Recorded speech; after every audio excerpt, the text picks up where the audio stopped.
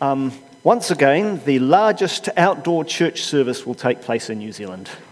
We'll have more people going to a church service than they have happen on a Sunday. Anzac Day. Why do people go, do you think? What's that? Tradition? Gratitude, yeah. What's that? Respect? Remembrance. There's lots of really significant reasons to go. Together with Australian troops, 8,566 New Zealand soldiers landed on a Turkish beach. Oh, if you could swap over to the Mac. And attempted to establish a bridgehead. And of those 8,500, 2,721 were killed or died of disease, and 4,752 were injured. And at that time, I'm told, that's the way I get myself out from this, I read this somewhere, okay, I'm not certain it's true, I'm told that it was approximately 2% of the New Zealand population at the time, which is massive. The scale of the defeat and the cost and casualties was shocking, and it was all complicated by a power structure which had some British officers making some calls that history would come to question. One of my granddads was an Anzac. He was an Australian soldier, so feel free, hate me now, that's fine. And he survived, but more than that I don't know, because they had one child, and that was my mum, and neither my mum or granddads are available.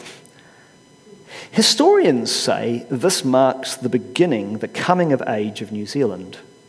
They say that up until then, New Zealanders had thought of themselves as an outpost of the empire, part of the motherland, the homeland. But after this tragedy, New Zealanders started talking about New Zealand in its own right. We don't, you'll have noticed, speak so much about the British Empire. Well, actually, the language of British Empire started to decline. And it was such a big thing that in almost every town around New Zealand you will find memorials.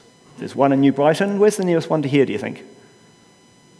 I have no idea. If you have lived in a small town in New Zealand, there will have been an Anzac memorial. It's commonplace. And on that you will find, greater love has no man than this, than he lay down his life for his friends. And here in the picture here, that's troops arriving on the beach that they thought that they were going to spend a short time on. That middle black and white photo is of the first Anzac commemoration in New Zealand, and obviously the last one is a recent one. Now, I come from the generation that didn't experience wars, but as kids we played with them. I built Airfix model planes. I think probably other people my age here probably will have. I grew up watching Hogan's Heroes, MASH and Dad's Army. I'm a sucker for war movies, but I haven't seen war, and I am unqualified to talk about war. And I'm really aware of that. And actually in New Zealand where, well, most of us would say we haven't been invaded, we don't know what war looks like, most of us.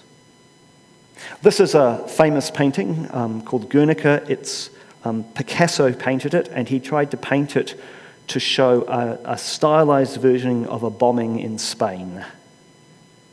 And actually he does a really good job in terms of showing the horror of war. What emotions come to mind when you look at this? There's a gored horse in pain. Women crying over the bodies of the dead. If you're wondering about the bull, we think it's representing President Franco, but we're not certain. This is pre-photography trying to say, this is what war is like. It is full of suffering and pain. You don't wish this on anyone. Now, I think Anzac Day is brilliant. I think we don't stop and recognise our tupuna, the people who came before us. We don't tend to do that easily, and actually recognise the costs of those who serve in times of war. But what are followers to Jesus to do with war? Again, I want to say I don't feel qualified, so instead I'd like to tell you 3 stories of people who were involved in wars of some kind, and just invite you to think about, well, what might that mean for me? Now, for most of us, we have things like the Ukraine war, these huge things that are floating out there and, just continue to go on. And we feel very powerless about those. They all start somewhere. And so in the process of telling the stories of three people, I'd like to invite you to think about the conflicts there are that simmer in and around your life. They don't even actually have to be your conflicts, but at your workplace, where you can see something going on. At home, where you keep rehaving the same arguments. With friends. Just if you can see if God brings to mind a place of conflict. And then I'm going to tell you the stories of three people, but before I do, there's something I have to acknowledge, which is that there are some issues for Christians here. And one of the issues is that in the Old Testament, Abraham is promised a land, and then in Exodus and Numbers and Joshua, and it turns out that there are people already in that land. And so there are wars over the land, and the Israelites invade and kill lots of people on what looks like God's command. There's a little hint in Genesis 15:16, where Abraham is spoken to by God in a dream, and God says, he predicts the slavery that's coming in Egypt, and then he says, and in the fourth generation your descendants will come back here, for the sin of the Amorites has not yet reached its full measure. So there's a hint there to say there might be some reasons for this. But still, there are passages that read uncomfortably if you are uncomfortable with scenes like this. I am. And I'm in reasonably good company, for the most part when people focus on the questions of how could God affirm a war, they tend to ignore the larger context, the character of the nation God's trying to create, its emphasis on caring for foreigners and outsiders. They tend to read it without that. And it's worth noting that in later life, in Psalms, when Israel reflects on what happened in the war times, the emphasis is on God rescuing, not on Israel's military might. But still, I want to acknowledge there is an issue here. People will raise it, and actually, it's worth raising.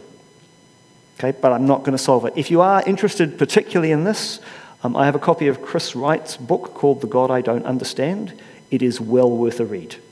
It covers this really well. It does not resolve it, as I am also not doing. So, I'd like to tell you the story. The first person is Abigail. Abigail, who staved off a war over sheep by standing in the gap. War might be overplaying it a little, but what there is there's a really foolish rich guy called Nabal who owns a flock of 3,000 sheep and 1,000 goats nearby, and it's shearing time. And, the Bible keeps bringing up race, putting it in our face. He's a Calebite, so he's an outsider. And we know he's a fool because his name in Hebrew literally sounds like fool. So it's a little bit of cartoon character stuff in here. Anyway, he's a rich guy. And it turns out that in the mountain ranges nearby, not yet King David, and a heap of his men have been camping, hiding from King Saul. And they've been careful of Nabal's sheep.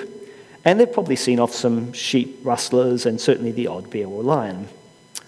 So it's shearing time, and in a move not unlike that of a mafia guy, David sends some of his men to Nabal with a hint that sounds like asking for protection money. Now they had been protecting, so it's not an entirely unfair request, but, and it's not, it's kind of like, you want to look after us as well as the shearers?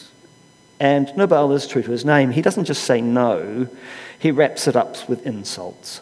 Who is this David, he said? Who is this son of Jesse? So many servants breaking away from their masters today.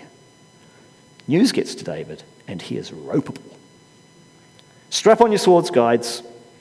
For him and 400 men are armouring up for a fight, and the lifespan of all the men in Nabal's party is about to be significantly reduced. And then some of Nabal's servants come to Nabal's wife, Abigail.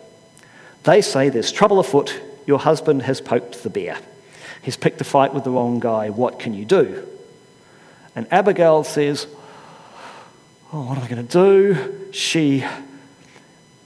Then she thinks, great. She gathers up a really big food parcel, because the issue here is, you're going to provide something to help us, and gets a whole bunch of servants and goes out to head to meet David before he gets here. When she does, she apologizes, gives the food and drink, and explains that her husband is a moron. And says, spare this. And then, this is the verse that leapt out at me. She says, when you are king, my Lord will not have on his conscience the staggering burden of needless bloodshed or having avenged himself. And when the Lord your God has brought my Lord success, remember your servant. It's just interesting because she was smart enough to go, it's not just that you're going to kill all these people, but you're going to carry the weight of that all your life. And how is that going to affect you? And David ends up coming to his senses, thanking her for keeping him from bloodshed, and tells her to go home in peace. Abigail goes home and was going to tell her husband, but he is too well lubricated to take it. So she waits till the next day when he has a hangover, tells him what just about happened, and he pretty much has a heart attack and dies. And you know what happens next in the story? David says, oh, that was quite impressive. You'd make a good wife, wouldn't you? So David marries Abigail. And he thinks she's wise because when he was caught up in his emotions, she saw past of it, and she saw that there would be a cost to this needless bloodshed, that he would regret it. So what do you reckon? Marks out of 10 for Abigail? I'll give her a 10, absolutely. She puts herself on the line for peace. No guarantees it was going to work. She stands in the gap. And that's just a story, eh? I mean, later when David is king, you get a hint of just a little bit of a follow-up. When David is king and he wants to build a temple for God, not just a tent like there's been traveling around, he makes this statement, but God said to me, you are not to build a house for my name because you are a warrior and have shed blood. Interesting, eh? So, albeit, yes, there's some war, there's some holy war kind of stuff in the Bible, there's also this sense of, hang on, this thing is not scot-free. Okay, that's the first person, Abigail. Going to move on to the second person. And at this point, I'd like to acknowledge Steve Taylor. He's from Dunedin for his research on the story. Steve has been the principal of a couple of theological colleges, one in Canberra and actually at Knox until relatively recently. When he was in Canberra, he went to an Anzac Day service and looked at the inscription on the Royal Australian Navy Memorial Plaque, expecting to see the first date would be 1915, wouldn't it? No. You know what the first date is? 1860. And do you know where their first campaign was? New Zealand. To quote from a history book, here's what had happened. So this is a historian speaking. There are more and more settlers. It's 1860. There are more and more settlers arriving in Aotearoa, New Zealand. Settlers want land, and the land of the Waikato is beautiful. It is being farmed, expertly farmed, says the historian, by local Maori building their own wheat mills. There are 18 mills in 1853, confidently selling fruit and vegetables to the booming town of Auckland. There's a flood of settlers coming in now, this is my language, and they want land. And the New Zealand government starts recruiting troops, including from the Royal Australian Navy. And the first thing the troops do is build a road that would be useful, say, if you wanted to transport cannons, if you wanted troops to go over this road. And the road goes into the Waikato. And then in 1861, the New Zealand governor visits Maori in the Waikato and says, among other things, he makes a speech and he's quite bold in it. He says, you can hold on, you can retain your land as long as you can hold on to it. Remember, there have been troops amassing. And a Maori leader, Wiremu Tamihana, stands to respond. Now, Wiremu Tamihana is a significant man of mana. He is the man who held a Bible when the first Maori king was appointed. He held a Bible over his head to indicate that even the Maori king would be subject to the rule of Scripture. So Wiremu Tamihana stands up. Here he is. And he reads from Scripture. The Scripture he reads is Ephesians 2, 13. But in Christ Jesus, you who were once far away have been brought near by the blood of Christ. It's an older translation. Here's what he says. Now we know this because some scribes wrote the governor's speech, but they also wrote his speech in response, and it was sent back to England, and we have these records from the English parliamentary records. Okay. He said this: "In Christ Jesus, the one who turned the other cheek and said, 'Put down your sword,' the one who said, 'Blessed are those who persecute you,' and then on the cross, 'Father, forgive.' In Christ Jesus, once you were far off, you governor from England, you Royal Australian Navy, you settlers from Ireland and Scotland. Made nigh, that's brought near by the blood of Christ, that peace is possible. That please, if you start singing Psalm 23, 'The Lord is my shepherd,' should also sing until the end of Psalm 23. You prepare a table of goodness and mercy for all of us forever and forever." Wiremu Tamihana is quoting scripture. Not just Psalm 23, but Ephesians. He quotes Ephesians because Paul struggles with Jews and Gentiles, and how do we bring them together? And Wiremu is saying that's how it's supposed to be. He's trying to school the English on how races might be together right, so that we might get to the end of Psalm 23. The Bible has been written and printed in Maori, and Wiremu has studied it. And as I say, we know this speech because it's written down and recorded in the Great Britain Parliamentary Papers. So that's the good news. Well done, Wiremu. The not so good news.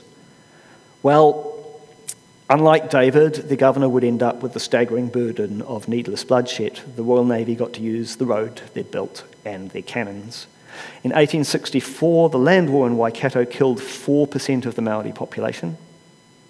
Now, maybe it was 2% of the New Zealand population for Gallipoli. And that included a lot of women and children, which Anzac did not. So when we're remembering the Anzac, we probably need to pay attention to us as well. But while we do, let's just pause for a moment and hold on to Wiremu Tamihana, kingmaker and peacemaker. I'm proud of him. He stood in the gap. He spoke truth to power. He called people to remind them, this is what Christ is here for. Ngā mihi nui. Tough thing about war is we don't always win. But he spoke truth well. He reminded people of the Jesus way. And maybe he was one of the inspirations to Te Whiti in the Parihaka story. Okay, that's the second person. Third one, well, a little aside here. This is apparently the sword of St. Peter. Who's to say? That disappeared for a long time. Apparently that's the one that, you know, when the servants come to arrest Jesus, Peter pulls out a sword and has a whack. And now it seems like you're always on risky ground if you defend Jesus, thinking that Jesus is unable to defend himself. And in this case, Jesus, who has spent the night wrestling with God and has actually asked God, will you take this cup away from me? In John, he says to Peter, put away your sword. Shall I not drink the cup the Father has given me? Which I find fascinating because there he is at the start of this time in Gethsemane. It's like, oh, can you just take this? I do not want this. And at the end, he's in a different place. I still don't want this, but I'm going to it. And in Matthew, he says, it's recorded, he says, put your sword back in its place, Jesus said to him, for all who draw the sword will die by the sword. This kind of sense of be careful with war, we can become the thing we're fighting against. You don't stand in the gap like that, so put down your sword. So the third person has to be Jesus, who lays down his life for others. Here in a nutshell is God's response to the pain and suffering we see in Picasso's painting is that Jesus joins in. A trustworthy saying in Timothy, Jesus Christ came into the world to save sinners, of which I'm the worst. There are big names for what we think Jesus is standing in the gap and his dying accomplished. There are some who say it's the ultimate cosmic battle between heaven and hell, and by dying, Jesus won. And that's got some truth in it. There are some who say Jesus shows you how to engage in conflict, how to defeat evil. Do it like this, put down your sword. There's truth in that. There are some who say that God is love and we are called to love. There's got to be truth in that. In the last century, the church has talked a lot about sacrifice and what sacrifice might have accomplished. But we don't always hold on to that, do we? In our culture is still some hints. We can sing Onward Christian Soldiers marching as to, What is really clear is that the brokenness of this world grieves God. It was not okay, and God had to respond. And he did it in a way of joining in, and that there was no obligation on God to do this. This is a gift. He models grace and love. He could have rolled up his sleeves and said, right, let's break a few eggs. But instead, he allows himself to be broken. And when Paul is talking to some people in a bit of a conflict, he ends up saying, the only thing that counts is faith expressing itself through love. The good news of bringing the peace that Jesus talks about, the peace that's not superficial peace of wallpaper over the cracks, but the peace on the far side of complexity as people actually get to be who they are and love holds them together. Difference is neither hated or hidden. So, 3 figures to think about for conflict in and around your lives. Abigail, who jumped quickly to try and stop the proverbial hitting the fan. Wiremu, who had to stand up facing an amassing army in our territory and speak truth to power. Now in Christ Jesus, you who were far away have been brought near by the blood of Christ. Don't do this. Or Jesus, I think the hardest figure of all, which is to let go of power, to respond to war by taking up a stance of powerlessness, and for which he pays a high price. I don't know if they're helpful for you. Pause for a moment, think about, could you think of any conflict in your life?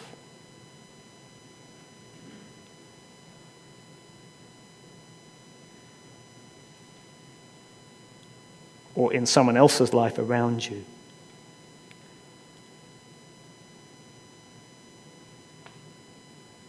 And maybe reflect for a bit about those 3 people.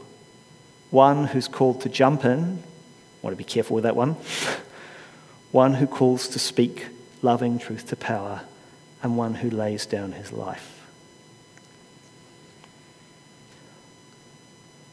New Zealand Pākehā are not that great with conflict.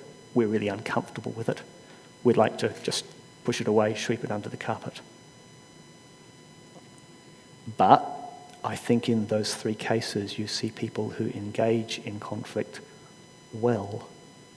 They do things that don't always work, and I think that is the fear, it may not work. But in the end, if you're wanting to follow Jesus, you are going to have conflict, and what is going to matter is how we do it well.